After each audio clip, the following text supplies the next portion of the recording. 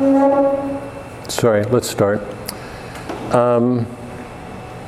Where was I? Sorry, where was I? Anne, help me out. What was I doing? Reason. Huh? Reason. I know, where? You were connecting our faith to reason to get a healthier sense. Yeah, get a healthier sense. Oh, just ask somebody in the Catholic Church today to give a defense of our faith. Here's where I was going. Did Christ ever say, I mean, he did. Actually, he doesn't. I'm going to be stepping on myself here. Did Christ ever just say, believe in me and that's it? Actually, he does. But he also said, no, I mean, I can't take that away. Christ says that. I mean, you've got to take that seriously. But he also said, pick up your cross. Those who don't. Repeatedly says, somebody who does not do this, I will have no part of him. That is, there are all sorts of conditions. The fine print of that, if you will, believe in me, and So we have this rich tradition that goes back thousands of years that's the fruit of how many wise men and women who have explored the depths of the human soul and revealed truths about it over 2,000 years, and we're going to cut that off when it's offered to us as a part of our faith? So the whole point of doing this was to go to Scripture. That's where we're going. So even if it's going to take a while to get there, that's where we're going. I want to do Matthew and John and Revelation, because I hope it'll blow you away the way it did me. But that's where we're going. So we're taking a break. Okay, we're finishing up Fide Ratio. We'll do Regensburg next week and maybe the week after, and then we'll do Abolition of Man and Orthodoxy. But this is just by way of saying, if you look at Christ's life, you cannot reduce what he did to saying, just believe in me. He's educating his disciples. He's arguing with the scribes and Pharisees. He's constantly calling his disciples to task, saying, do I have to do this again? Like a teacher to a unruly or a natural 12-year-old, or however our children are. He's calling his disciples to task. He takes them aside to explain things about the parables. He's constantly saying in John, I am, I am, I am, I am. There's a lot to him that he reveals through the use of reason. Otherwise, how could he communicate it to other people? If he wasn't speaking to them in a language they understood, in a natural capacity of reason, how would they have begun to understand him? Is that clear? I mean, he's not. I know. He's not saying, believe in me and that's it. You'll be saved. There's such a richness to what he does to reveal the kingdom, to help everybody understand just how great the gift is, what he's doing, and this is where I'm going to start today, when I really start,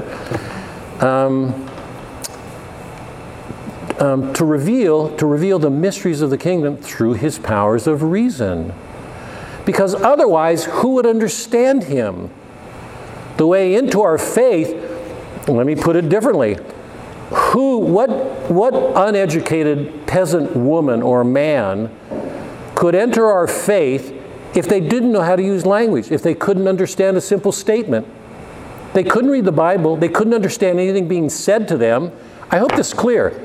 They could not do anything if they didn't have basics in reason.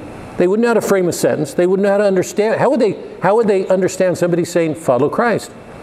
It would make no sense if the powers of reason weren't at work to hear that and understand it. So reason is basic to everything we do. How well are we doing with it? So the whole thrust of this first part is to not take that for granted.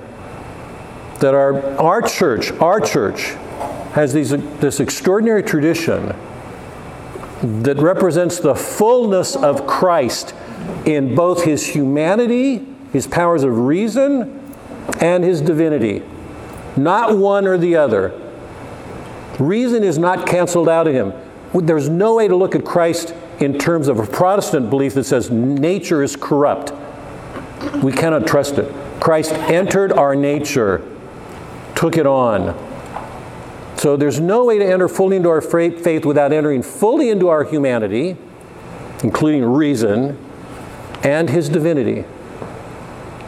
So if there's any meaning to the work we're doing, it's to bring those two things together in their fullness, because that's what's been offered us. And I'm not going to lose a chance here. And that means there's a far greater responsibility on us to get this where it doesn't exist, to take it where people are not aware of this. It does not mean we have a greater wealth and we're to sit on it. It means we have a task. And part of it is to draw on all of our powers, all of our resources of reason to bring our faith to the world. That was good. Now we can go home. I hadn't expected to say that, but that's what we're all about.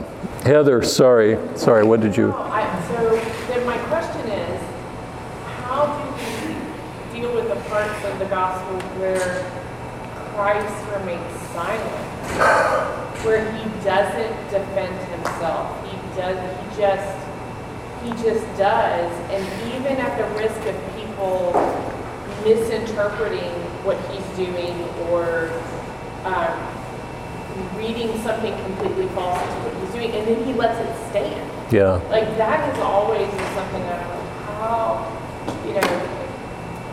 how do we reconcile that with the Christ who does explain and does elaborate? Yeah. Hold on just a sec. Melody, did you hear that? Can you hear? Okay. I heard most of it, yes. Can I ask the two of you to do something? Would you mind moving to this table so you're closer? I'm trying to do everything I can to keep this connection alive. And I know it's awkward, but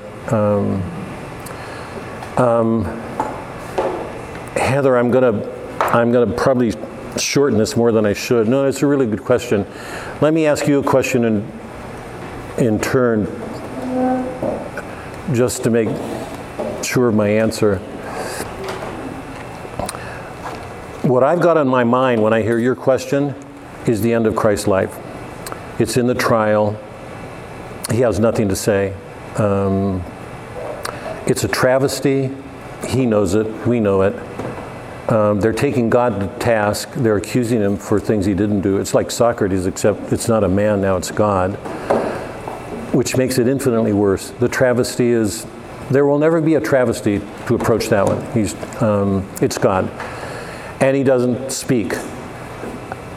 So I can answer that one. I'm having trouble remembering other instances when he's silent. So if you've got something else in your mind, what was it? Maybe not where he's silent, but where he doesn't. So when he'll like explain to himself separate to the apostles, but the other people, he just says, let he who has ears to hear.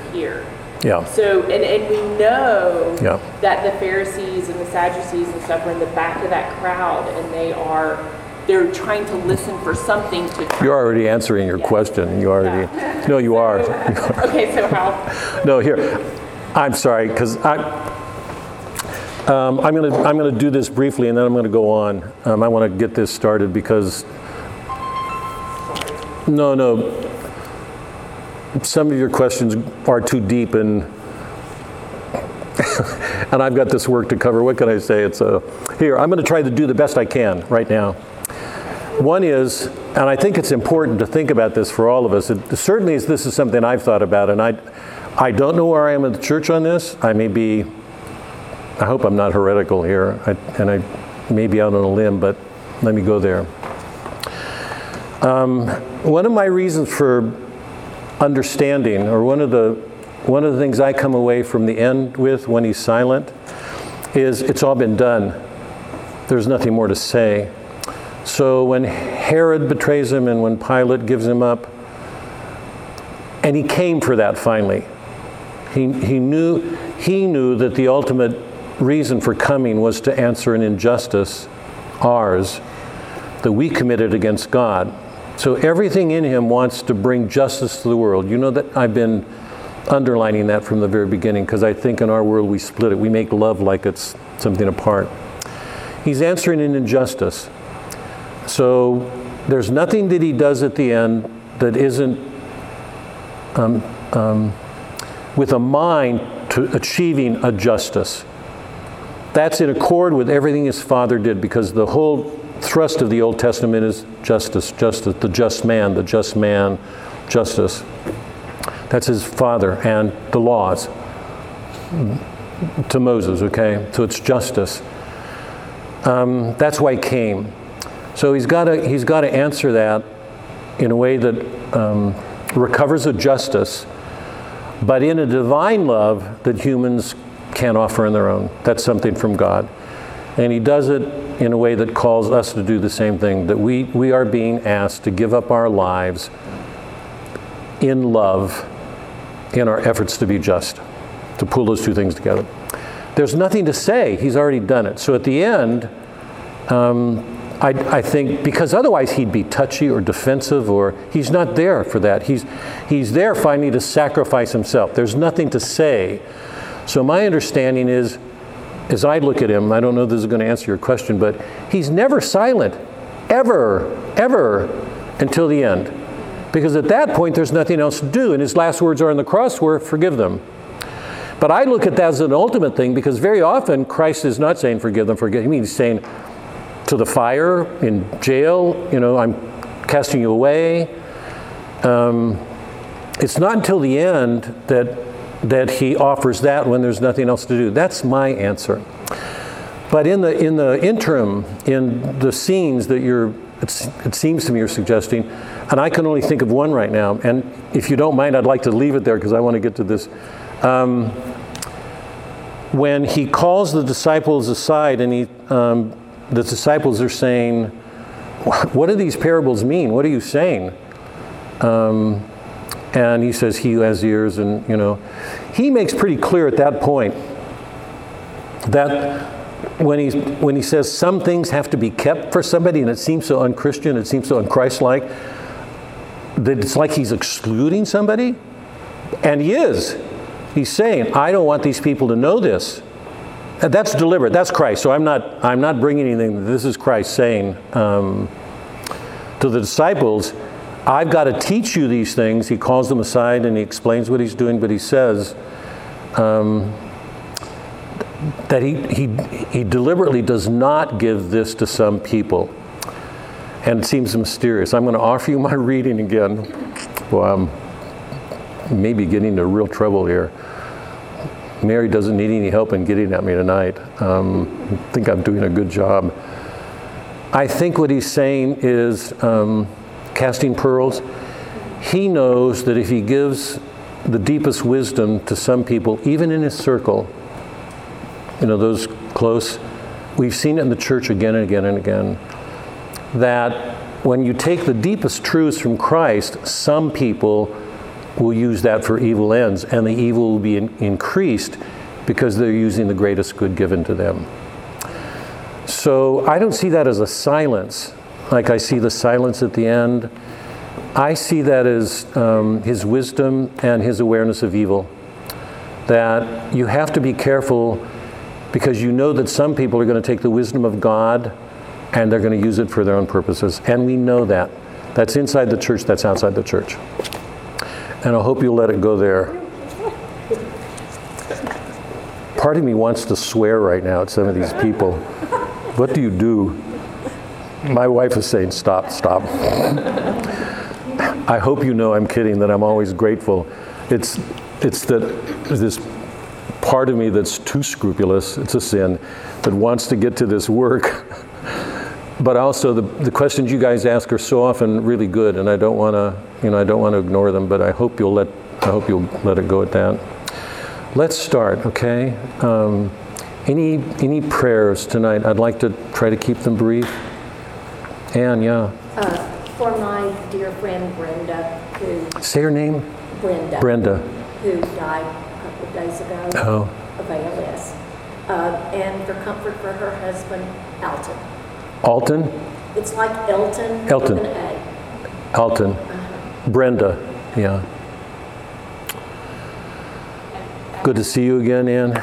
Glad you're back. A neighbor of mine, their son, unfortunately committed suicide about 5 days ago. He was 32, depression, alcohol. He just couldn't. Yep. I have to pray for him and his parents. His name is Vincent. Doc, help me. I don't have a pen. Let's start, okay? In the name of the Father, Son, Holy Spirit. How good you are. I myself almost cannot express the joy of being together in this group. That people care enough to take the time to do this. We're not just becoming smart. We're not just learning things in our heads. Hopefully, we're carrying these things to the deepest recesses in our hearts. There's no real knowledge that doesn't carry our hearts with them. It's in our hearts that we love. So let all that we're learning deepen our hearts. Fill them with your fullness. Give us the strength to take you to the world, to bring you. That takes a lot of doing, because I think for the most of us, we feel inadequate, or sometimes feel inadequate. Moses did. Good prophets did often. But you still told them to get out, go out. Even if you don't feel up to it, go out. Let it be so for us. Let our pride get out of the way, help us to take you to the world, and most especially in our marriages and our families. That's where the crosses go deeper, the risks are greater.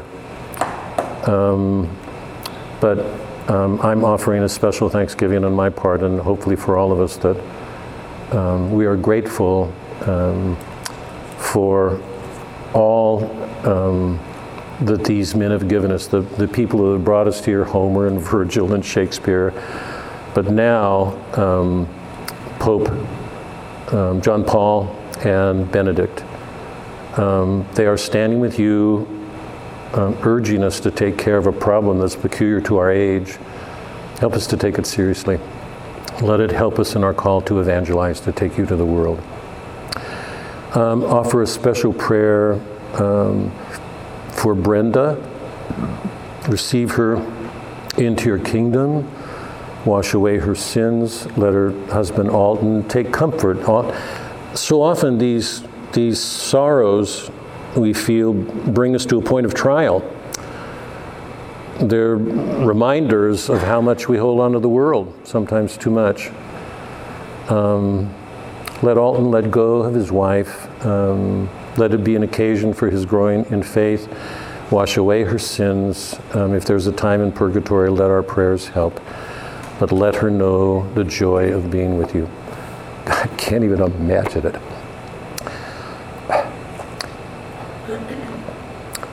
To look on your face, to look on the face of the Father, to look on the face of the Holy Spirit. Can any joy approach those? Let her know that joy and find it radiating in everybody she's reunited with. We ask a special prayer for Vincent. It's a dark age. It's an age that's turned from you, and it leaves so many people alone and isolated. Forgive that young man his sin, please. We all carry them. There are sins, the despair, all of our sins, the sins that surround us are ours. Let our trust in you go to him. Wash away his sins, forgive him, let him come into your presence, and let all of those who love him, who will feel a grievous sorrow, be increased in their hope by this loss. I ask for a special prayer for Connie, for her medical struggles. She's not going to ask for them. I will. And for the prayers that all of us hold in our hearts, that we're speaking in silence. So, say that. And David and Kay's daughter. There was a great spark of hope for a time, and things have turned. Be with her. Support the efforts of those people to find a cure. But for me, most especially, be with Kay and David, the two of them. Let their hearts be at peace. They have prayed pretty deeply.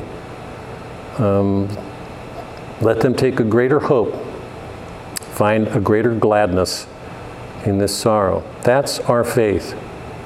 Help us all to realize it, particularly in the face of our weaknesses, for all of us. We offer these prayers in your name, Christ our Lord. Amen. Can you all take out the Blake poem?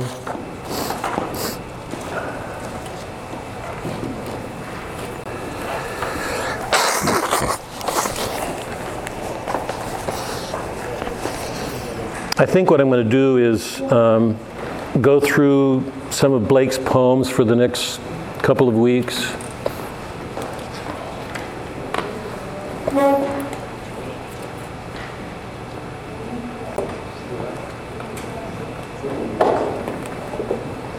By the way, just a reminder, every time I see Mike, he calls me back to, I think you all know I live in a cave.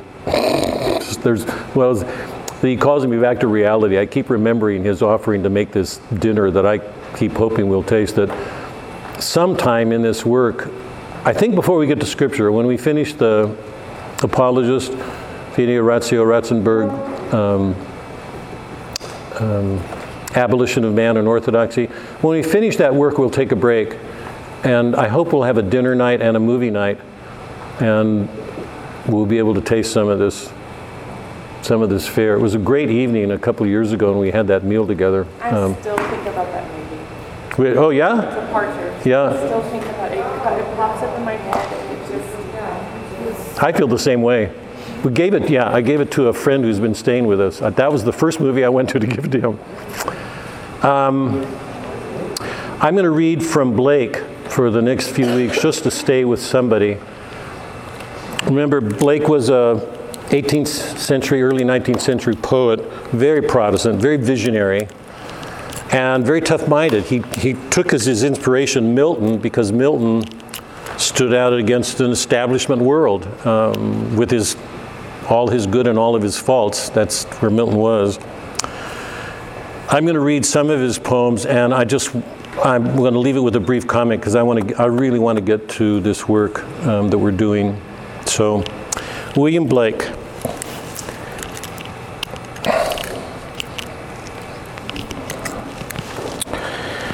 Blake wrote a large collection of poems, and they were divided into sections or books. The poem that I'm going to read tonight is from his introduction. There were songs of experience and songs of innocence and songs of experience. The songs of innocence were just that. They were songs written in a spirit of innocence. The songs of experience are darker. They're responses to the innocence of a lighter soul.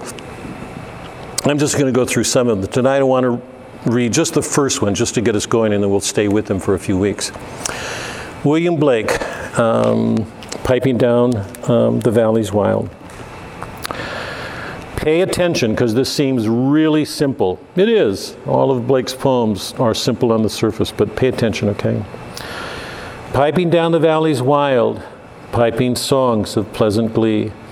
On a cloud I saw a child, and he laughing said to me, "Pipe a song about a lamb." So I piped with merry cheer.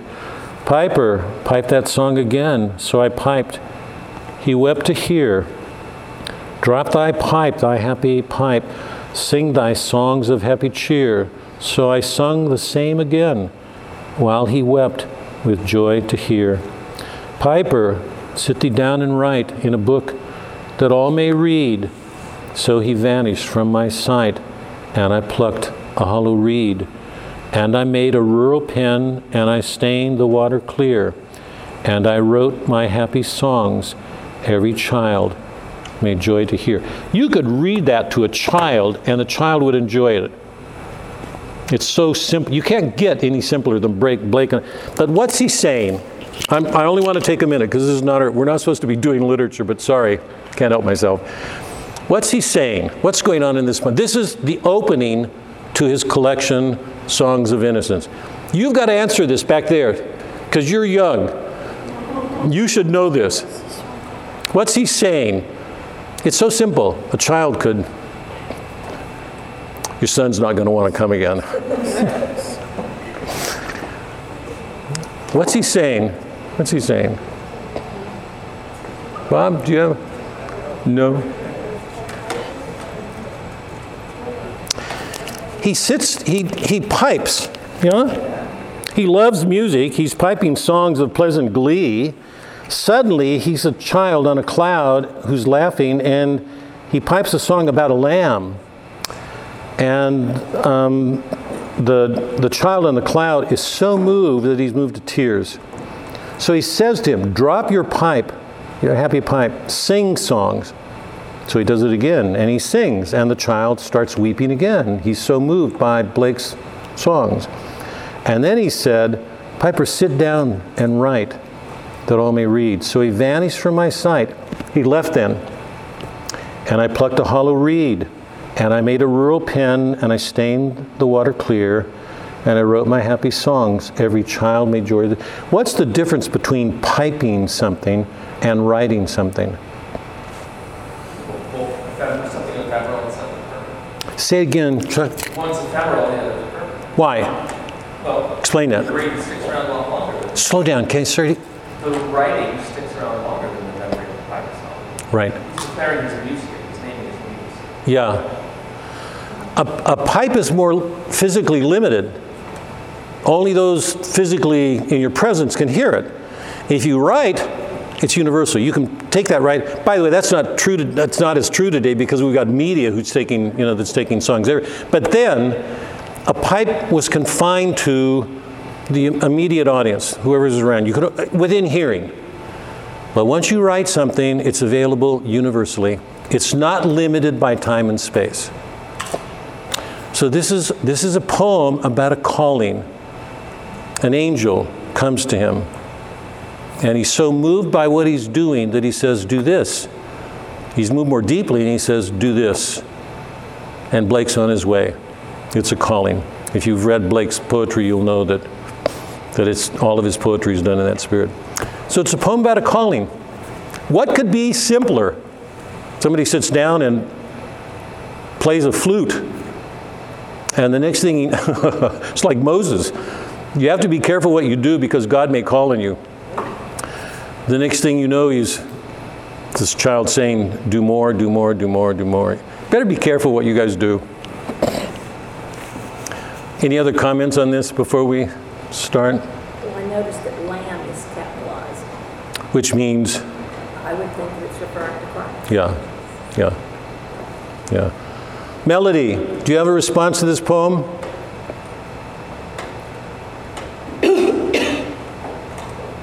I kind of felt that the crown boy was like his muse. Yeah. As opposed to an angel. Yeah. To create. Yeah. You can also see that muse as a inspiration, a voice, Yeah. I think the reason the child is so fitting is because it's an image of innocence, It's a little bit different from a muse, but yes, it's his inspiration. Okay, let's start, because I've got to get this to you directly. Okay, this is as brief a summary as I can give of Fides Ratio. This is going to be my effort at getting to the whole of it.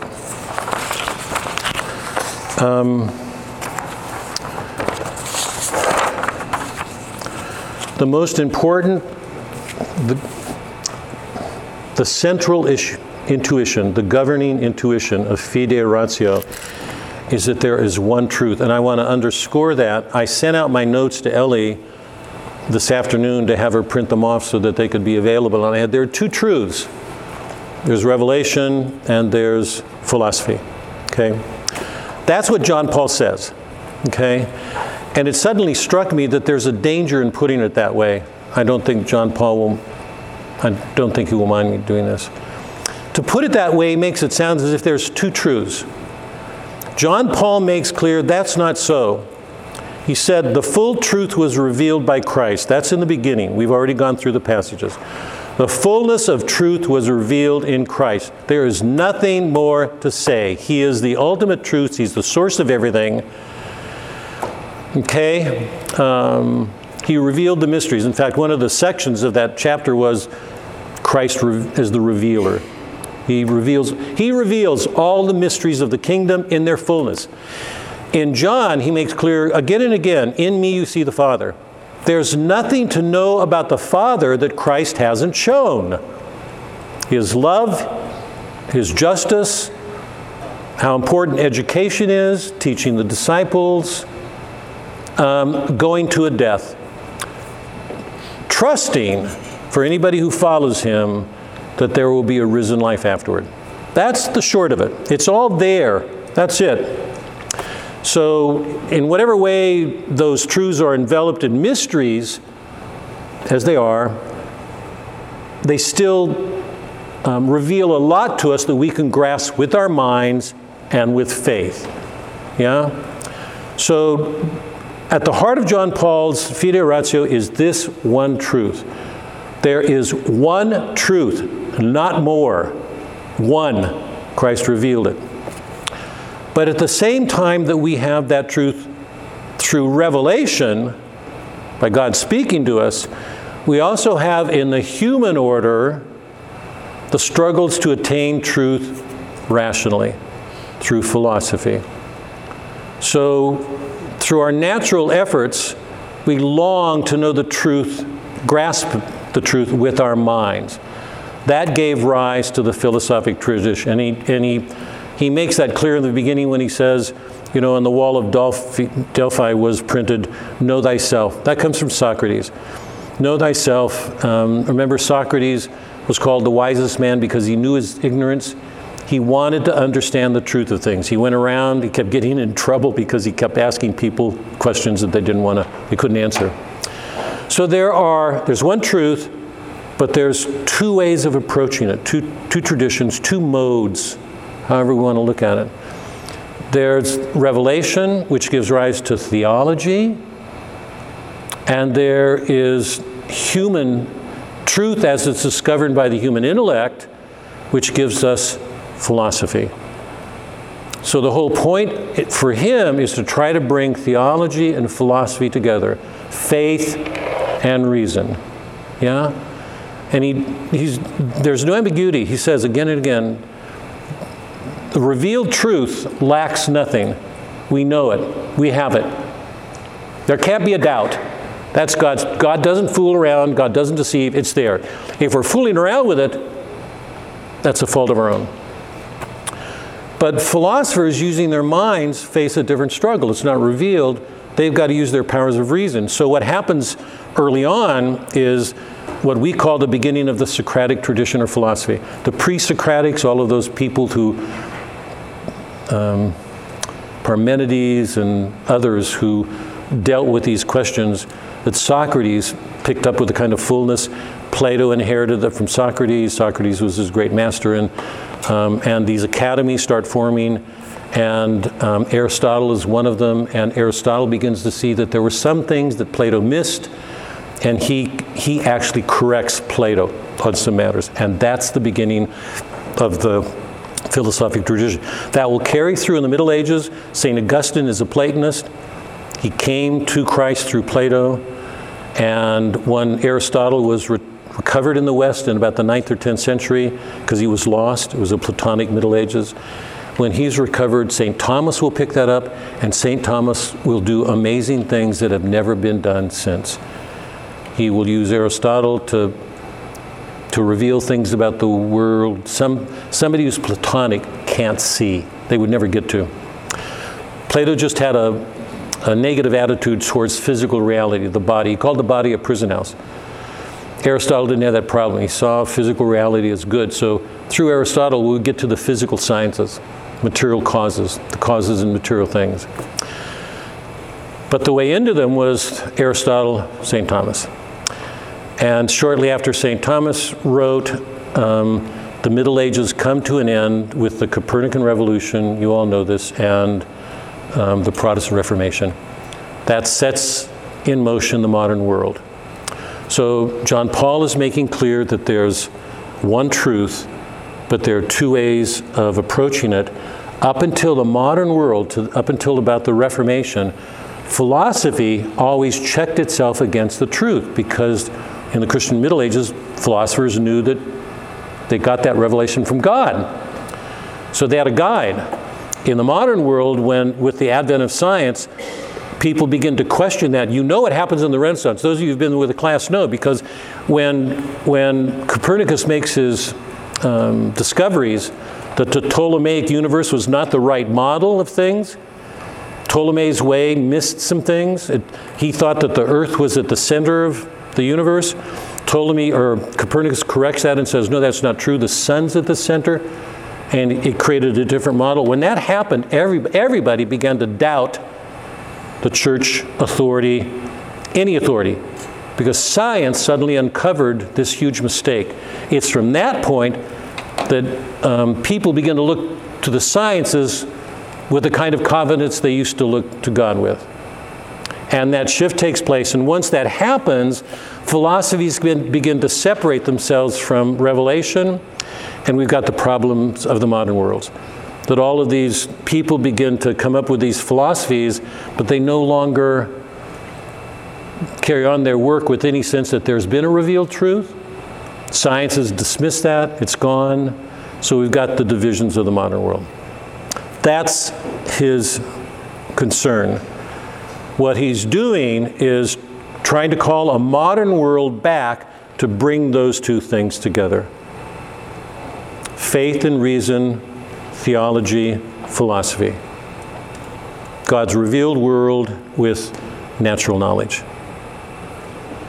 Okay, that's the whole of Fides Ratio. And importantly, and I do not want to short circuit this or undervalue it.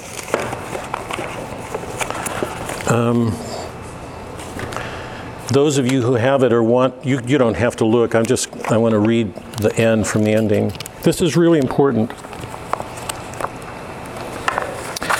He ends Fides Ratio saying, after he's used his powers of reason to make a rational argument, right? He's not saying, believe and be saved.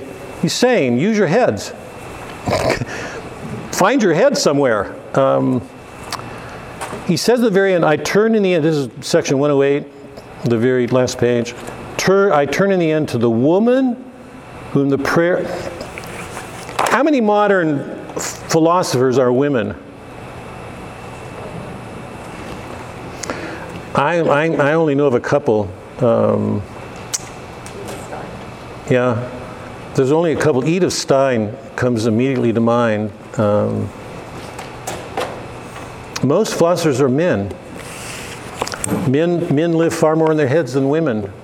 That's partly a way of paying a compliment to women, even if it's not heard that way. But he says at the end, I turn in the end to the woman whom the prayer of the church invokes as seat of wisdom. It's not philosopher, whose life itself is a true parable illuminating the reflection contained in these pages. For between the vocation of the Blessed Virgin and the vocation of true philosophy, there is a deep harmony. Just as the Virgin was called to offer herself entirely as human being and as woman, that God's Word might take flesh and come among us, so too philosophy is called to offer its rational and critical resources that theology, as the understanding of faith, may be fruitful and creative. He's writing this at a time when a lot of philosophers, you may not have been aware of this, I was aware of it because I was at a college, but a lot of theologians in philosophies at that time were turning towards liberation theology, which was Marxist. They're following Marx and hoping for a liberation in the world, to bring the heaven here, to bring the kingdom on earth. I've talked with him about, I've mentioned that to you.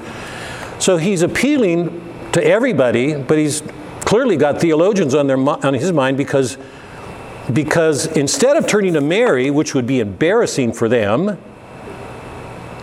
right, they're turning to Mark's. I'm in danger. I'm getting close to danger right now. Suzanne's starting to make faces at me. Who would you turn to? I'm not kidding. Who would you turn to if you had a choice to study?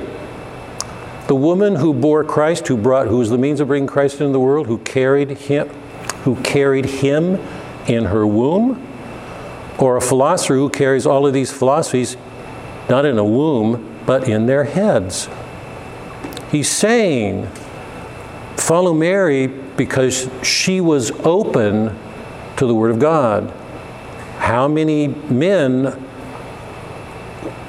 respond to the world with the same openness to receive the Word of God into them to help them motivate them in their philosophic quests? Is that clear? So it's no accident. It's no accident. He's been talking for, 100 pages about the importance of reconciling faith and reason. And then he ends saying, I turn to her. Just as the Virgin was called to offer herself entirely as human being, as woman, that God's Word might take flesh and come among us, so too philosophy is called to offer its rational and critical resources, the theology, as the understanding of faith, that's its particular end, may be fruitful and creative. May Mary, seat of wisdom, be a sure haven for all who devote their lives to the search for wisdom. May their journey into wisdom, sure and final goal of all true knowledge, be freed of every hindrance by the intercession of the one who, in giving birth to the truth and treasuring it in her heart, has shared it forever with the world.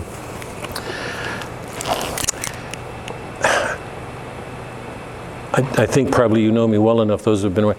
You know how much I value philosophy. I hope you do. The whole point of what I've been doing is not scripture, it's been literature. And behind it has been a sort of philosophy, but how many men or women, how many men today would undertake a quest in philosophy, particularly under the direction of heads of departments of philosophy at universities? How many of them would do that with some sense that they're being guided by Mary? I would say that a great majority would find that too humiliating, that they'd feel that they were cramped, that they wouldn't be able to do their job unless they were freed to go anywhere. That somehow it would be an indictment of their integrity to bind themselves to anything. That to be true philosophers, they'd have to get free of everything like that. That's the modern world. John Paul's ending this saying, Mary, watch over us. He's encouraging philosophers to say, take her seriously. Here's the Word of God. You know that one of his critiques, and the reason he came up with his list, is that so many schools have arisen because philosophers, thinkers, have separated themselves from the Word. So where we're going tonight, I'm going to cut this short now, where we're going tonight is to take up these disorders and see how we would answer them, what we could do. But let me stop. Was all that clear?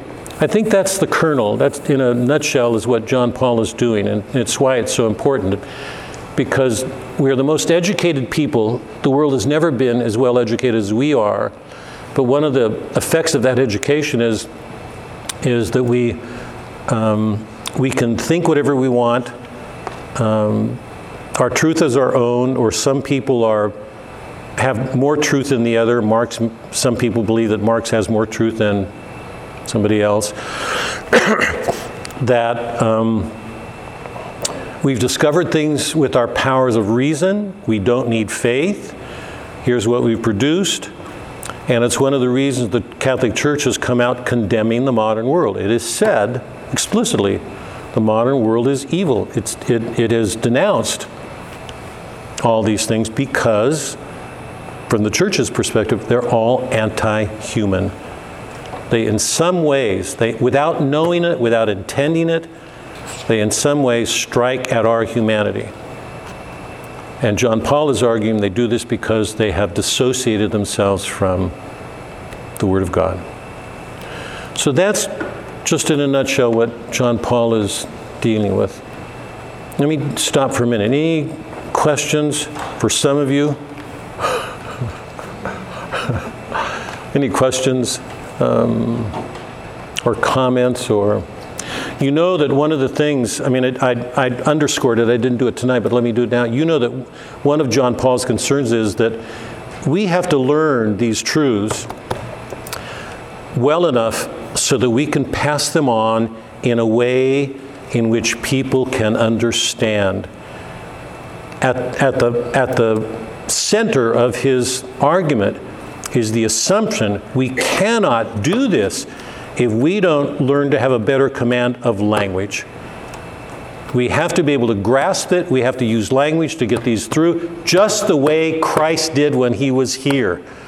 He didn't jump the natural world. He didn't just jump to mysteries. His entire life was spent arguing, teaching, using parables, making statements, logic. You know what an a fortiori argument, a fortiori means if this is the case, then it's even more true that this will be the case. That's an a fortiori. It's if this is the case, it'll be more so. And if you do this, it'll be worse for you. If Christ does that again. He's using logic. God, there's nothing that he does practically that isn't based in reason. He's communicating using language in ways that people understand. It leads to the problem, whereas the disciples say, "But none of this. Why are you teaching this? I don't understand." He takes them aside and he clears it up. But he says, "But I do this in parables because I do not want some other people to hear this." Because he knows what will happen if they do. So we have to work at using language and being able to use it to convey this to others. Or it's useless. For us, for most of us, yeah. Let me stop. So that's Fide Ratio in a nutshell. Any questions or comments before we take up the disorders? Just a quick comment. I read an article today that a friend of mine, who is not a religious person, she has quoted this particular minister several times.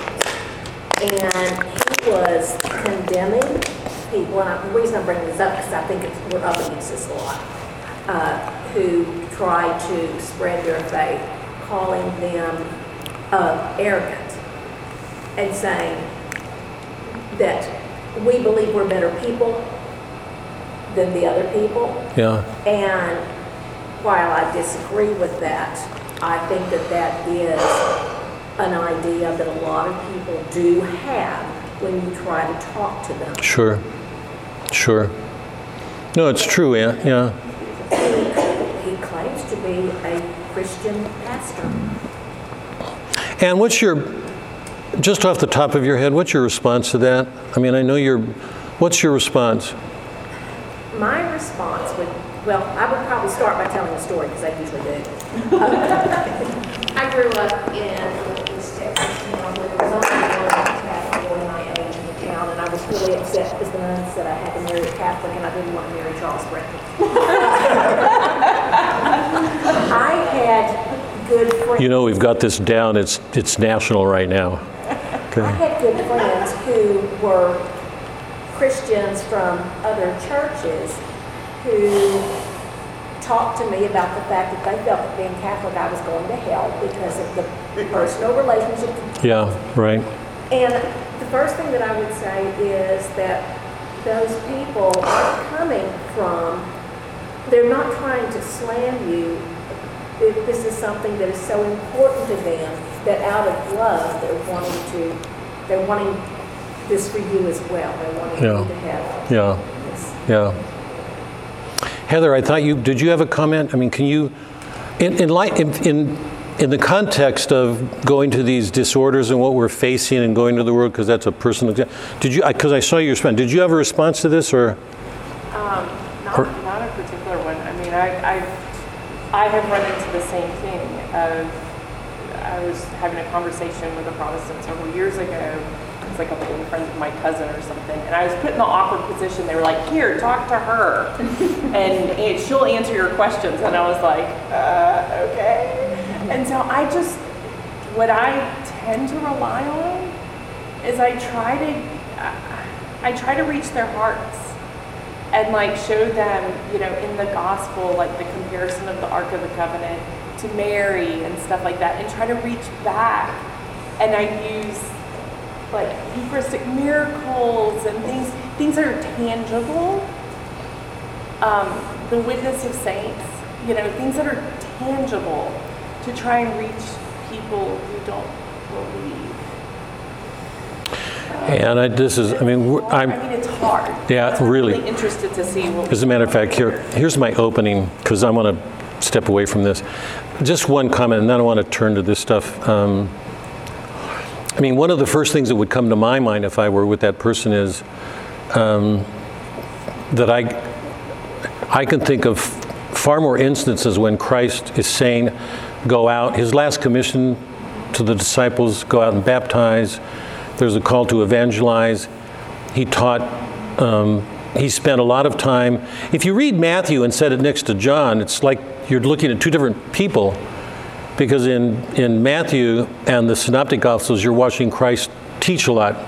Just parable. I haven't counted them. There must be 25 or 30 parables, and I may be exaggerating. In John, there's seven or 8 episodes. That's it. There's no parables. It's I am.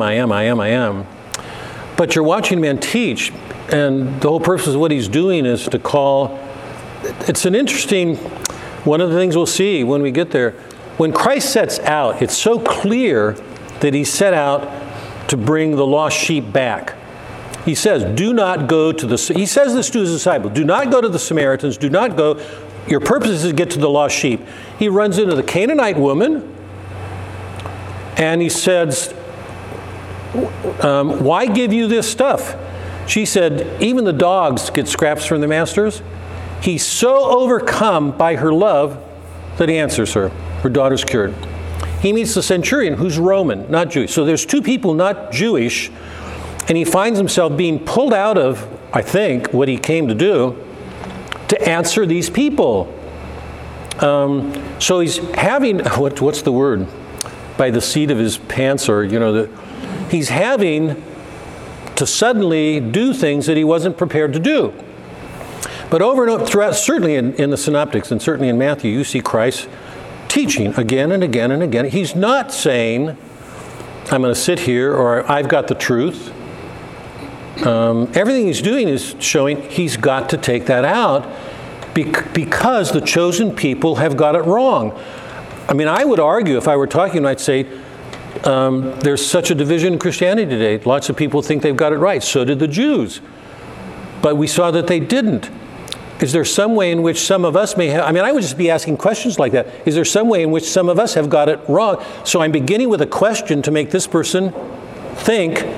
I'm not going to hit him over the head right, but I will get to a point of saying, finally, here are these truths. Do some of us have it wrong? To finally get around to saying, is there a greater truth here than here? That's... So the problem you're describing is particularly in a South that's historically Christian and Protestant, and deeply Christian. But let's start, okay? This is to pick up your point. It goes exactly. This is what I wanted to end with to get us to these. Christ taught his disciples. Here, I've got to get out. My feet are going up. My age is... Sorry. Melody, are you okay? Can you hear me? Okay. Can you hear me, Chuck? What's his name? Ronan. Say? Ronan. Ronan? Yes. Ronan? Ronan, can you hear me, or would you rather not? I don't want to be a temptation to your homework if you got homework to do, but okay. I'm glad you're here. I'm genuinely glad you're here. I want to go back to because I'm not going to whitewash anything. I think if you know me, I'm not going to whitewash anything there. This is how hard it is. Christ came for the lost sheep. He came for his own people. He was born Jewish. He's into a Jewish world. He came to recall the Jewish people back to Yahweh, to the Father. Wherever he goes, he's encountered people who have turned away from him. Generally speaking, it's only because he performs these miracles that people start believing. So he's encountering this. I'm trying to make this as clear as I can to you guys. I'm not going to If anybody comes out of this evening thinking that evangelizing is easy, I have not done my job. Because to me, it's a crucifying work. Wherever he went, he was met with disbelief everywhere. So he didn't run into neighbors who would make his life easier for him, saying, I certainly understand and I agree with you and I go along with you. Wherever he went, he met adamant resistance with the scribes and the Pharisees. So he wasn't just meeting, unneighborly neighbors. He came up against people who would listen to him and say, for you to claim that means you think you're God. You're blaspheming. You belong to the wrong church. You're the anti-savior. I hope you know I hope you're following this. You're the anti-savior. So it's not you're Catholics, you're the anti-Christ. You're the anti-savior. You're saying things that are blasphemous. So it's not like he was encountering, a welcoming audience. He wasn't. All the time he had to go against people who denied him, resisted him, found fault in him when he was doing good. That's when I listen to the Gospels at a time in church and I hear he's performing this good act, and a good act that's right in front of a person, and all they can see is bad. So to start with, he didn't encounter a welcoming audience. So how's that for starters? His disciples didn't understand him a lot. When they come back that one day, he says, who do they say I am? And they don't have a clue, they don't know. And it's Peter who says, we've gone through this, you're Christ. And repeatedly he says, do I have to put up with you? How long do I have to do this? These are his disciples. For several years he's working with them. And they don't understand. He goes to his death and one of them denies him. Denies that he had any part in his life. When he rose again, the disciples, it was the women, interestingly, who made the opening again. The disciples were hiding in an upper room, afraid. Their Savior was crucified. He was dead. So everything that they'd put their trust in for 3 years, gone. Can you imagine them doing anything else but saying, why did I believe in this guy? Why in the world did I put my trust in this guy? He's dead, gone. All my hopes of putting down the Roman Empire for the Jewish world to recover itself and this great glory, these are all deeply religious men. They've been with Christ for 3 years. They're in an upper room. He's dead. Suddenly he appears, and when the door is locked, he's there, and he's risen. So these men who a moment before are in fear because they've committed their life to this man and suddenly he's gone, where do they turn? If they believed in this guy for 3 years,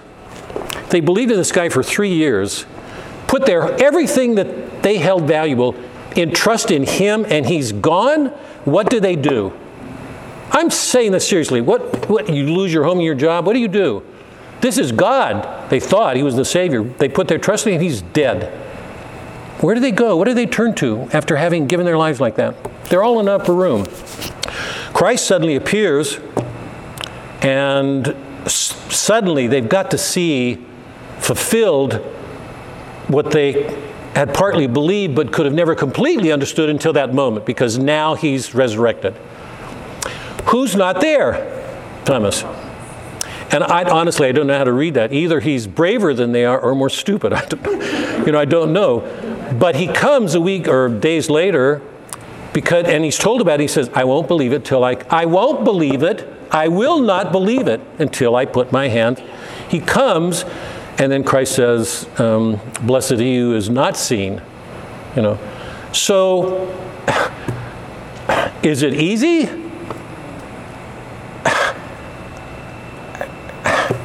In our world, how do you take a world that's denied Christ? We're the only civilization that's existed after he came that as a civilization has denounced him, turned away from him. We put our trust in material wealth, in science. How do you confront, because, you made the point last week, a pagan world would have been more receptive to Christ because at least they believed in gods. We believe in materialism, that the only thing that's real is matter. There's no afterlife. So the only important thing is wealth, security, power, reputation. Those are Aristotle and Boethius' four goods. They're all good. They're worldly goods. But if that's all there are, then it means those are going to be the most important things in your life. You're going to do everything you can for them. God? Are you kidding? Why? You can have those. So we're dealing with a completely different world. So who's going to have an easy time evangelizing? I'm just doing everything I can to say, if you're expecting anything less, your eyes are not open. This is not our world. There's not going to be anything easy to bringing Christ to this world because everything in the world is, and even half the religious Christian world is against what we believe. So, but eventually. So the Holy Spirit is still at work, and I think that's the beautiful part, is that the Holy Spirit is there to help us, help others, and to open their hearts so that those graces can flow in, so that those seeds can be planted. Yep. So I think there's so much going on a spiritual level that we can only have faith in, that we can't see. So that when we do make an appeal, when we do try to combat these things, I think the Holy Spirit is right there by us, like making sure that penetrates somehow, some way. Yeah. No, I agree. And I would only add that lots of people aren't open because they love these other things more.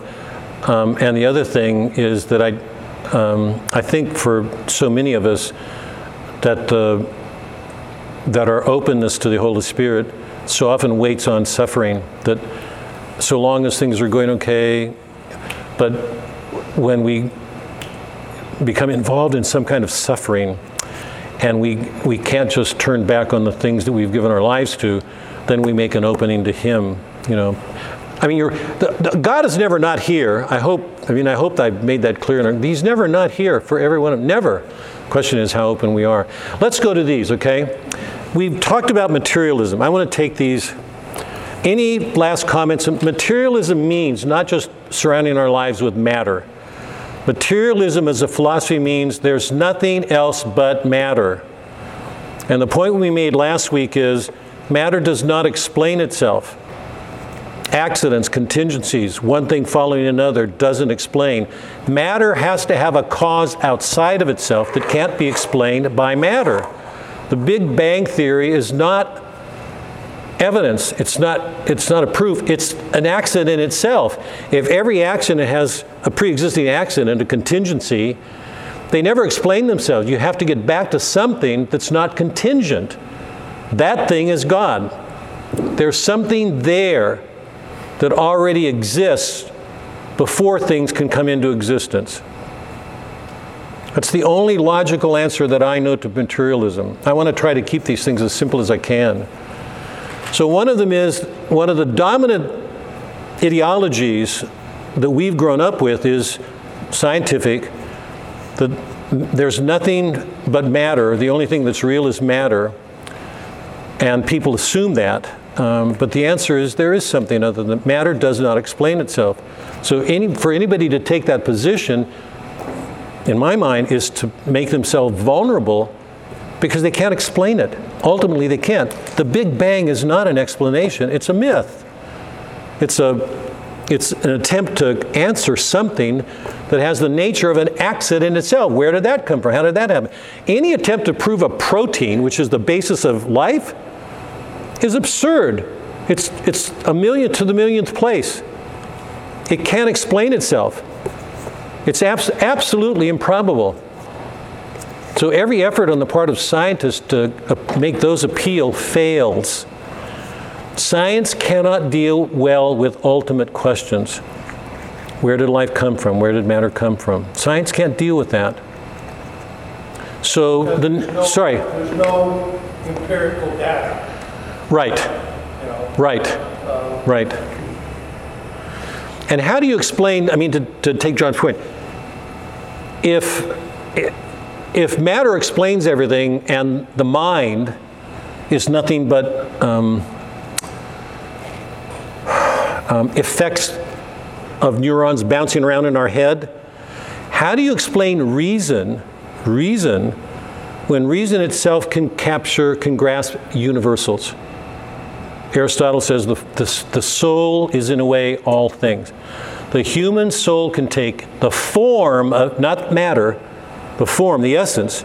It can take the essence of all things into itself. You can't explain reason by matter. It's more of a spiritual power than a material power. A computer can't duplicate that power. It can duplicate mechanical actions. It cannot get to what human consciousness can do. Evolutionists, empirical scientists cannot explain consciousness. Okay. Relativism. Let's take these up one at a time. What is relativism and what's the problem with it? What's relativism? Relativism says that there is no objective truth, that everything is relative to situation or to occurrence, that everything is subjective. It's relative. Subjective, yeah. What's wrong with that? I mean, there is objective truth. And if everything is subjective, then there is no truth at all. I don't believe you. You're just asserting something. Give me an explanation. What's wrong with relativism? Mary, what's wrong with relativism? It just holds that something is true for now in my situation, but in your situation or next year it might not be true. So what? I'm at somebody. Who cares? What's wrong with that? What's the matter with that? You can never agree with anyone. Yeah, go ahead, flesh it out. If you're going to have your true and I'm going to have my true, we're never going to get to any agreements. There's no solutions to anything. Yeah. It's like a compass that's not swung. You can't depend on north being north. Right. There's Yeah. no authority. There's no right or wrong. Right, all of those, yeah. Is everybody clear? I think the part of the problem is, if truth is relative, there is absolutely no way in which to communicate because you have nothing in common. And if that's true, that means we're all shut up in our private worlds. Why make any effort to communicate at all? I mean, the fact that we're communicating presumes that there must be something there, or we wouldn't do it. But relativism rests on the belief that there is no common truth. You don't have anything in common. There's no right or wrong. In which case, there's no way to carry on a conversation. You'll always be talking past each other. My truth is not yours. I'll live in my world. You live in yours. It leaves you absolutely isolated. And the strange irony is, if you're isolated, why are you even talking? Why would you even do it? I mean, John Paul, in the middle of his encyclical said, truth finally means entrusting ourselves to somebody else. It's not just in our heads. It involves an entrusting, being open to somebody else. Anybody else on relativism? What about eclecticism? Doc, what's eclecticism? What's eclecticism? Melody, what's eclecticism?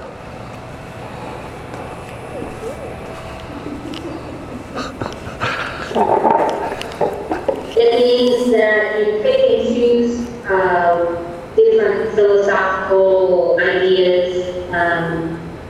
might take something from Islam and something from Christianity and make your own truth out of it. I like that. It sounds like a smart. Why? What's wrong with that? Somebody could say, look, I'm picking and choosing. It means I'm open to everybody. What's wrong? Because I would ask them what truth is then, because if, as Catholics, we believe there is one truth, God. And if each and every person picks and chooses what they feel is correct or real, then we'll never be able to come to a consensus. Again, just like relative. Denies the existence of an objective truth. Yeah. And you have to wonder, if you pick something from Islam and something from Judaism and something from Christianity, or one part of Christianity and another, why do all these people hold these different beliefs? Why would you pick and choose? Are they all wrong because they hold different beliefs? I mean, it keeps taking us back to this other question of, is there a truth? Is truth relative? Are Islam and are those who are Islamic or those who are Jewish or those who are Christian, they all hold different beliefs, but they're all okay because we can believe different? And if I have a truth that I think that I use eclecticism to pick and choose, how are you ever going to agree with me? Because you can pick and choose your own set. Right. So I have to believe that you are smart enough to pick the truth. So it's a fundamental. Yep. I'm sure there are a lot of religions out there that do it. Yeah. I think these days. Yeah. But it makes no sense. Yeah, it does. Anybody else? We share many beliefs in common with faiths like Islam and Hinduism and Buddhism. So we do. Not that we draw from those faiths necessarily, but we believe some of the same things. But there are those who say all religions are the same. Right. Equally true. Yeah. All roads lead to Rome. Isn't there a term? What? Believing that all religions are the same, that's a heresy, right? That all religions are equal. The church has a term for it. Yeah, we're saying. I take it that John Paul was warning us against a sort of philosophizing on the cheap. That his critique of eclecticism is really superficial. Slow down, Chuck. Say the last part. His critique was that eclecticism is really superficial. It's like philosophizing on the cheap. Oh, here's something very appealing about the Judaic tradition. I'll take that. And here's this nice little nugget from Hinduism. Oh, that makes sense. I'll take that. And then you sort of meld these things together. And an easy explanation when their whole lifetime is dedicated to understanding this philosophy. Right. And by the way, we talked about this. Melanie, I'm going to come to because I want to put the question back on you again. We've talked about this a lot. If somebody's grown up Islamic, if somebody's grown up Catholic, the chances of persuading that person out of that belief are going to be really small because they've grown up their life believing that. So you can't just encounter somebody who's lived Islamic and think a rational explanation is going to convince this guy to convert any more than you get a Catholic. Although lots of people from Islam convert, lots of people from Catholic world. How do you answer, Melody, because your description was perfect. Eclecticism means picking and choosing. How do you answer, so when somebody says, here, to Mike's statement, so all religions have this common basis. So Judaism, Christianity, Islam, all believe that there's a God. So you have a starting point that makes it possible for you to pick and choose. So you can say all religions are the same. What do you say in answer to that person? What's wrong with that position? Well, the reason that I would disagree with that is that I would say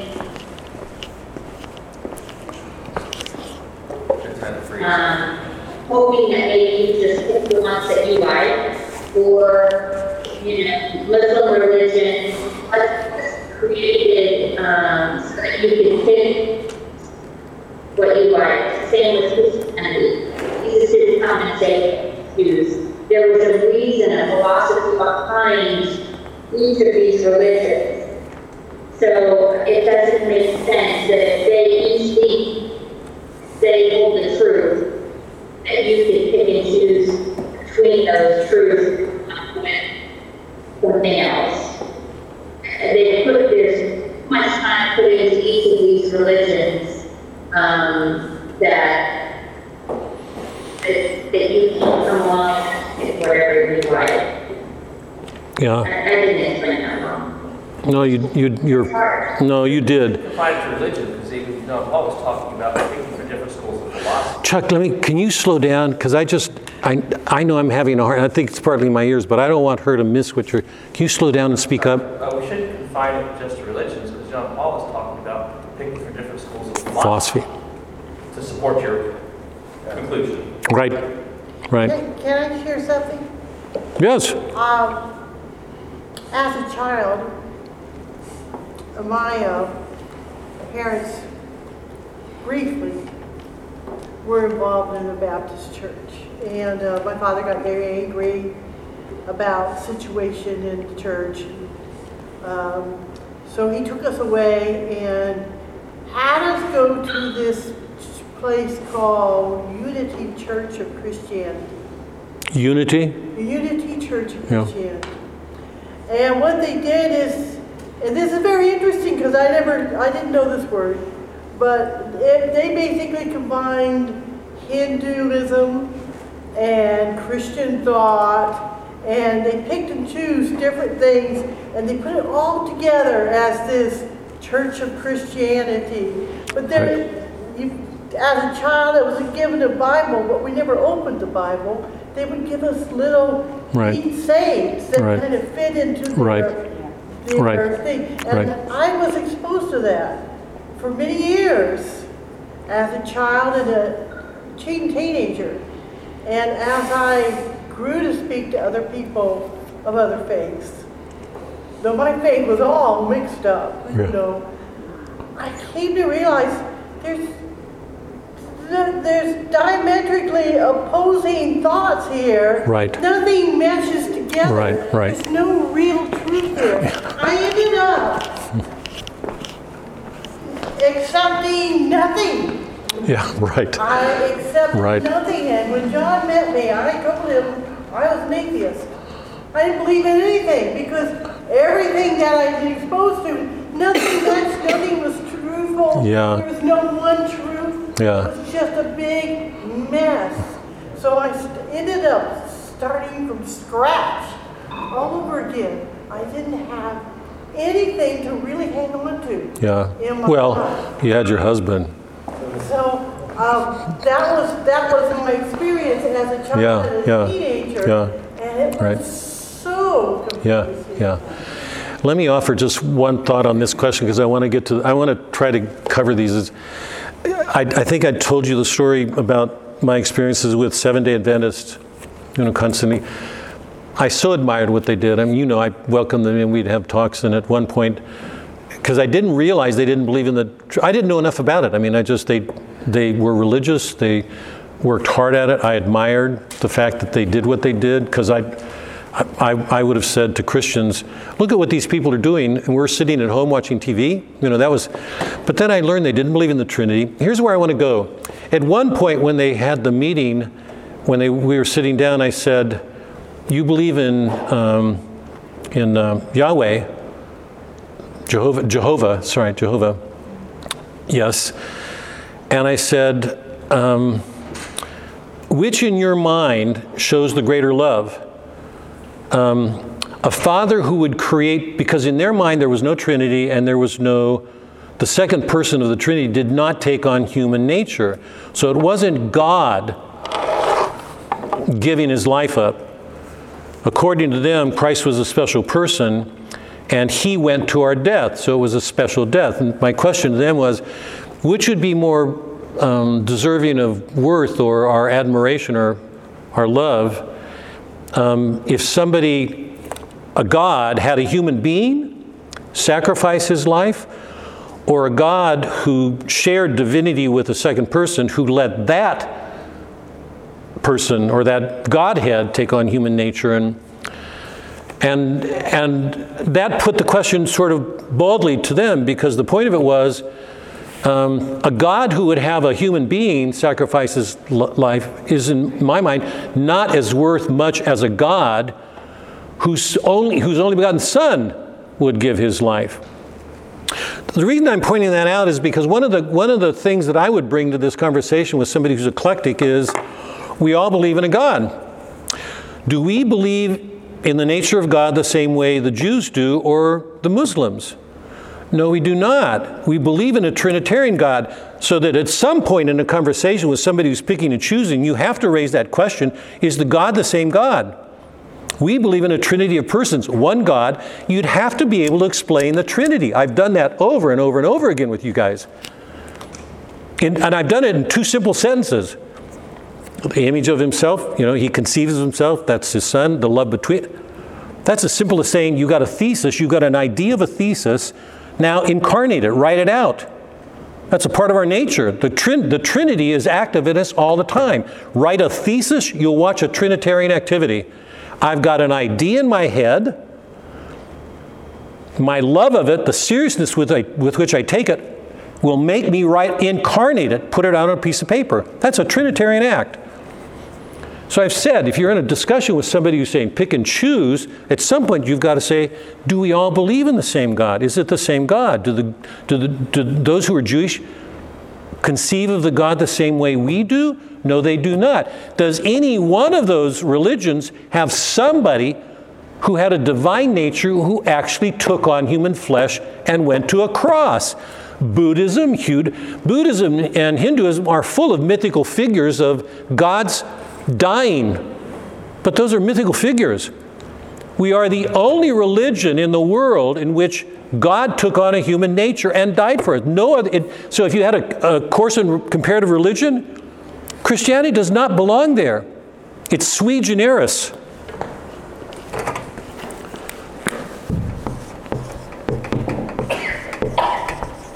It's sui generis. By itself. There's no other religion that can make that claim. So if you're going to talk to somebody who's eclectic, at some point you have to get to this question. Mike hit it. We all believe in a God. There's one God. Yes, we do. But the Christian conception of one God is that he is one God, three persons. Why? Islamic are going to say, are you kidding? You're derogating. You're demeaning Godhead. Well, explain it to him. Can you do that? I'm going to get tough-minded here. Can any of you make a good defense of the Trinity? If not, how in the world can you take your faith to the world? Because it's one of the separating points. Can any of you make a defense of God having taken on? Can you say why he did that? If you can't, how do you defend our faith? Because if you can't, we're back with Judaism and Islam. We have one God.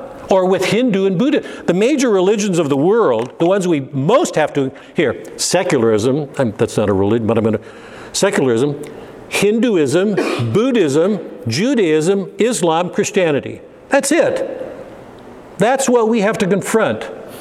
And of the major ones, Christianity, Judaism, Islam, we all share a belief in a God. Yeah? What's the Islamic God is called? Allah, Yahweh, Allah, Yahweh, God, our God. You've got to go to the central mysteries of our faith as Christians. Can you do that? Can you make that defense? What's historicism? What's historicism? John, go ahead. Do you? Denying the validity of a certain proposition or belief because of the period in which it was current. And saying it applies to that time, not this. Sort of denies universality. Right. Full applicability. Yeah, perfect. Everything we know is conditioned by historical periods. There's nothing universal.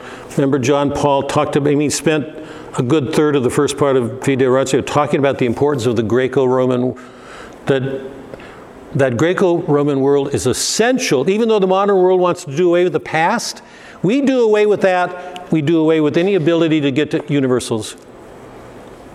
That Plato, Aristotle taught us that reason could grasp universals. If you're a historicist, you're believing that everything is historically conditioned, that everything, that is, we're back in another kind of relativism, that one truth is just as good as another, it just happened to be historically determined. That's another product of a modern scientific world. All things are conditioned, so we happen to live in a scientific world. We have these truths, they're different from. Well, what's the answer to that? Chuck, how to answer that? How would you answer it?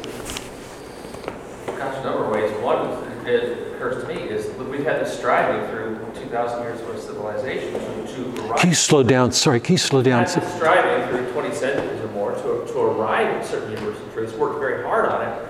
It's just discarding a huge inheritance to ignore it and to say, well, it only applies to the 15th century or 4th century BC. And they were humans and dealt with the same problems we were. We're after the same ultimate questions. Yeah. We need to build on what they did, not just discard it. Anybody else? I've run across this one quite a bit. Answer it. How would you answer it? With racial issues and dealing with issues of pertaining to like theology of the body. People will say, well, you know, when the church came up with these rules about, you know, not having sex before marriage, they didn't understand like where we are now. And we have this great freedom. Possibly be held to those standards because it was a different time. Right. Right. So anytime somebody says, but it was a different time, you're dealing with historicism. Now answer it. I mean, it seems like all of these come back to truth. You know, the church is in the Bible. Like the church has there are 10 commandments. The church has certain truths. Leave the church out of it for a second. Can you use reason? Just if you can, stay with something, or if you can, point to something ordinary, because some people won't believe in the Bible. So then we're not responsible for anything that we do, because we're just products of our time. And so we should not be judged, even in our own current time. How can you judge us? Because at some future time, they're going to say, well, they didn't know. Yes. Absolutely. Yes. Does that make sense? Yes to everything. Yes. Everything. Wait. Yes to everything you're saying. Now, give me an example, commonplace, ordinary, a mother looking at her children or her husband, of something universal that you can point to as evidence that universals exist. So to go to Chuck's point, but without, history, leave it all, because let's say they don't believe in it, so you can't go there. Can you point to something in your ordinary existence, mother, wife, that is evidence that there are universals? Consequences. Sorry? Consequences. When you think of when you talk to a child or your spouse or whatever, and history does repeat itself. So if they have not learned consequences, or you point out consequences to that person, history does have a pattern. And if you rewrite history to what you think it should be, and don't really understand the principles of consequences, which is universal, but yet it seems in today's world it's being really washed away. Yeah. Can you make it concrete? Give me specify. So you're trying to teach a child consequences. Can you frame it, so when you're illustrating it, can you find something that's concrete to make your example, your teaching concrete? I'm just thinking of my son growing up. It's just, if you choose to be with those kids, those friends in life, this is what you're going to become. So you have a choice. You follow that road. So, and even though I always talked about religion, but in the case of school, you have to know, who you hang around. They don't all have to be friends. But anyway, it's consequences. That was always the thing I thought, because my kid had a real hard time. He had ADD real bad, and he never could understand consequences till about 15 years old. He's not alone in that. But I would say, I would give him two choices. It would be, this will happen, or this will happen. And he'd just look at you really, because he was such a good kid. He was a comic. But the point is, it didn't find the light bulb didn't come on until about that. It takes a while. It takes a while to grow up, I think, for most of us. That's universal to me. Yeah. What about something as simple as... Can you speak up, Doc? What about something as simple as if you put your hand in that fire, it's going to hurt. And that's universal. Every time. Explain why it's universal, just because I know some people had a problem with what universality means. Just flesh it out, can you? It happens every time. Never deviates. You put your hand in a fire, you're going to get burned. Yeah. Period. So the universal principle behind that is? You put your hand in a fire. Well, there's a law to nature. I mean, fire has a nature. So there's a law, like gravity. You know, you step outside of a second-story window, or you drink too much. Here, better. You drink too much. This is from C.S. Lewis, by the way. If you drink too much, the law of freedom that we enjoy as human beings is gone. We make ourselves susceptible to a law of nature. So we lose our human nature. We sacrifice some of our human nature and take our place among plants and animals. Is that clear? So by drinking too much, if we fall over, we're more in accord with an unthinking nature. There's a law in nature that's universal. So there's a law. Fire is one aspect of nature. It has a universal property. If you put your, So, David, did you have something? Go ahead. I was going to say what you just said. Gravity is a natural proof. Right. Define it. Right. Analyze it. Tell me what it is. All I know is it's a law. It's a law, exactly. Yeah. That's the truth. Yeah. You're not going to change it. Yeah. Go by the second story building, see what happens. Right. Right. Or drink too much. Or eat too much. I mean, one of the things about one of the interesting things about the culture that we live in today is that there's a denial that we have any norms in our life. There are no norms. A norm is universal. It means when you go to excesses either way, you're going to have problems. Eat too much, drink too much. Drugs are not inherently. Drinking is not. I'm not a Protestant. Drinking is not, gambling is not inherently bad, evil. Drinking, you can playfully gamble on something, you can eat. But when we give into our appetites and we go to extremes, we deviate from that norm. Remember Aristotle's definition of virtue. Portia, those of you who did Shakespeare with me, Portia, virtue means a mean between two extremes. How hard do we work at... Wait, by the way, this is from our church. It was in the Mass, I think, over Easter octave. Grace leads us to virtue. We're supposed to be practicing virtue. Is virtue the same for every person? No, it's not, because everybody's inclination is different. I look at our grandchildren and I think, the struggle to make this one virtuous would be different from this one because their natures are so different. If one child, say, is really brave, you want to help him be brave but not be rash, because sometimes he can overdo it. I mean, that's part of being a child. You're learning to become, hopefully, virtuous. I mean, parents should have that. Is it going to be the same for another child? No, because another child may be very timid. You've got to help him learn to be courageous. But virtue is the same. It means a mean between extreme, and it's going to vary. What did we learn in the Purgatorio? Everybody going up the Purgatorio had a different struggle with different sins. So there are universals. So when we're talking with somebody who's a historicist, we can go to Suzanne's example. There are things that are universal. Fire, consequences, laws, things inherent in our nature. If we don't pay attention to them, we can end up destroying ourselves. Just like I think one suggestion to your question was, how do we answer this when we're confronted with it? And I think it's important to keep in mind the idea of the burden of proof. So don't accept this. Just say, okay, well, tell me why someone in the Victorian era was so different from us that now different rules should apply. You proved to me that that wasn't reliable. We should continue to maintain that ethic or that moral. It seems to me they've got more proving to do than we do. They want to change things. Why wouldn't they turn it back on you, Chuck, and say, I mean, to take Heather's, the attitude towards sexuality were different. Here, I really want to press this, because this is good. The attitude towards sexuality were repressive then. They're not today. We've learned that things are historically conditioned so that what was true 100 years ago is not true today.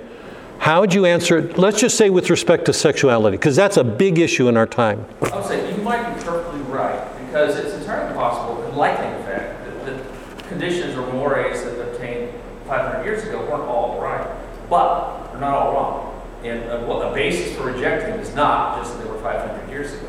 So we need to look at them individually and determine by what standard we're going to judge whether one was good or bad. I might have some suggestions, but it would take all night. You might look at human flourishing, health of the family, stability of society, all kinds of things. Yeah.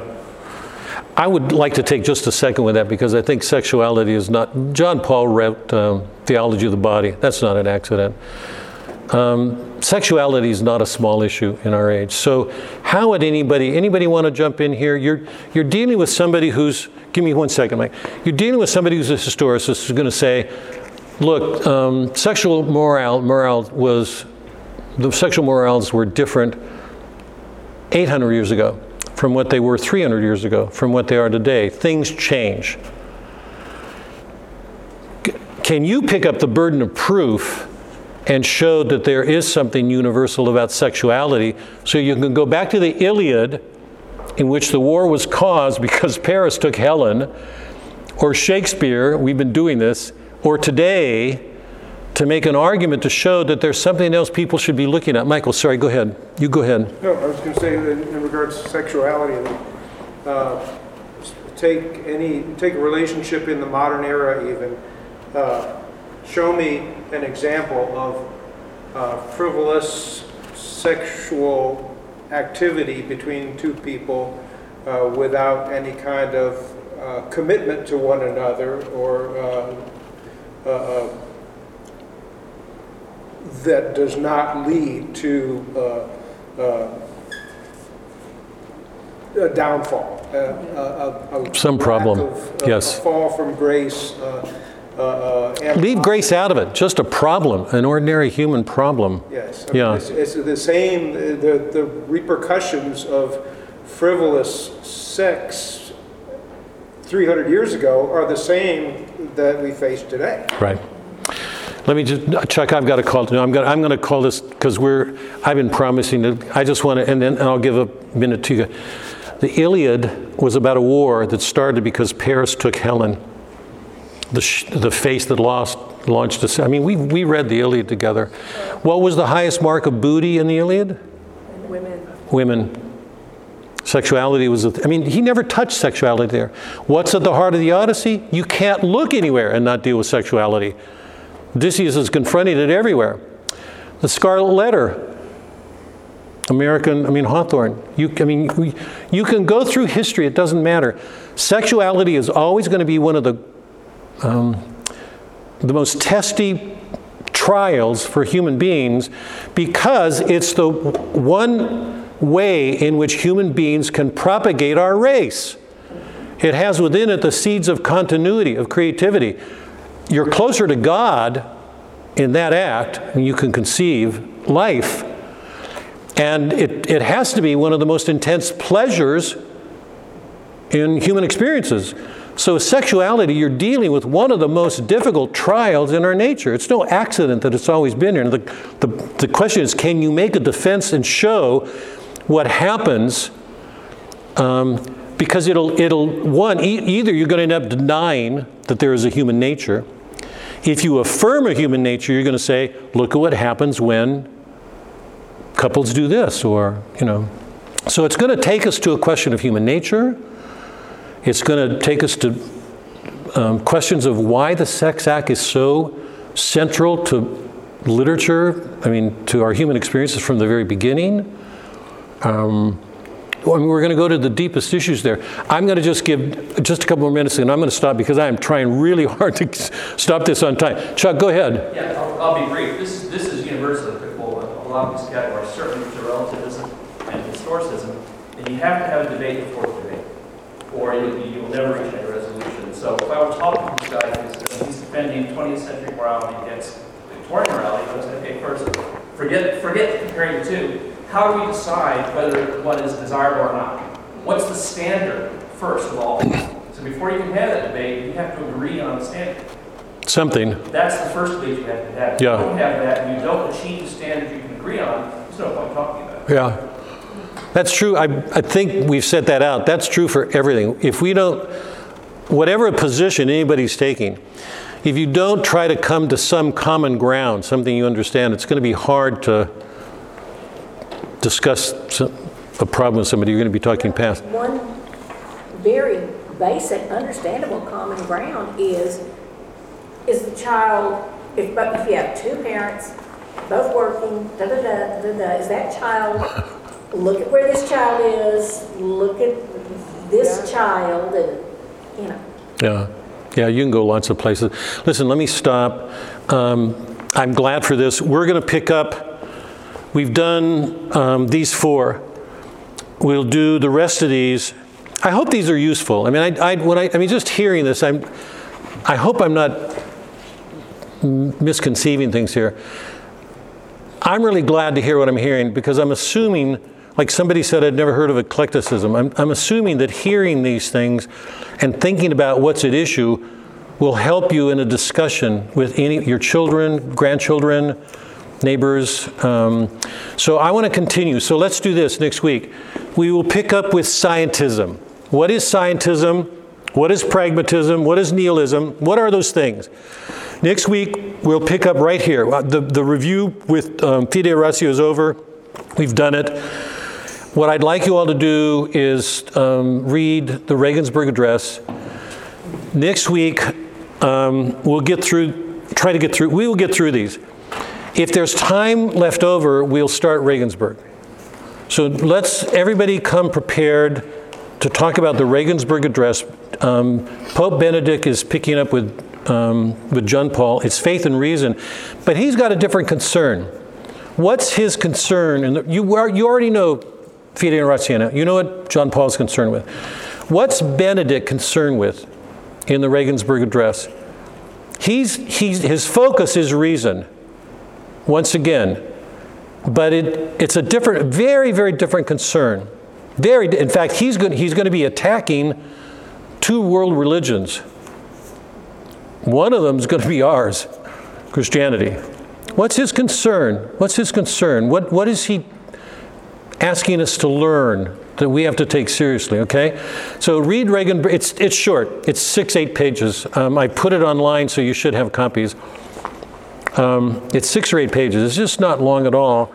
We'll come and finish our discussion on the rest of these disorders. And if we get through them, we'll start Regensburg. If we don't, we'll start Regensburg the following week. Okay?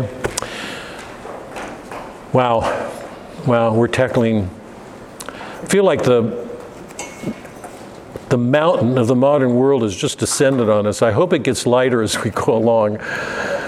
Okay, you all have a good week. All of you have a good week, okay? See you next week.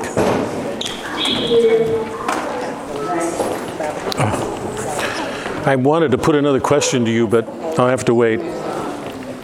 Okay, I'll be ready for any questions. Good.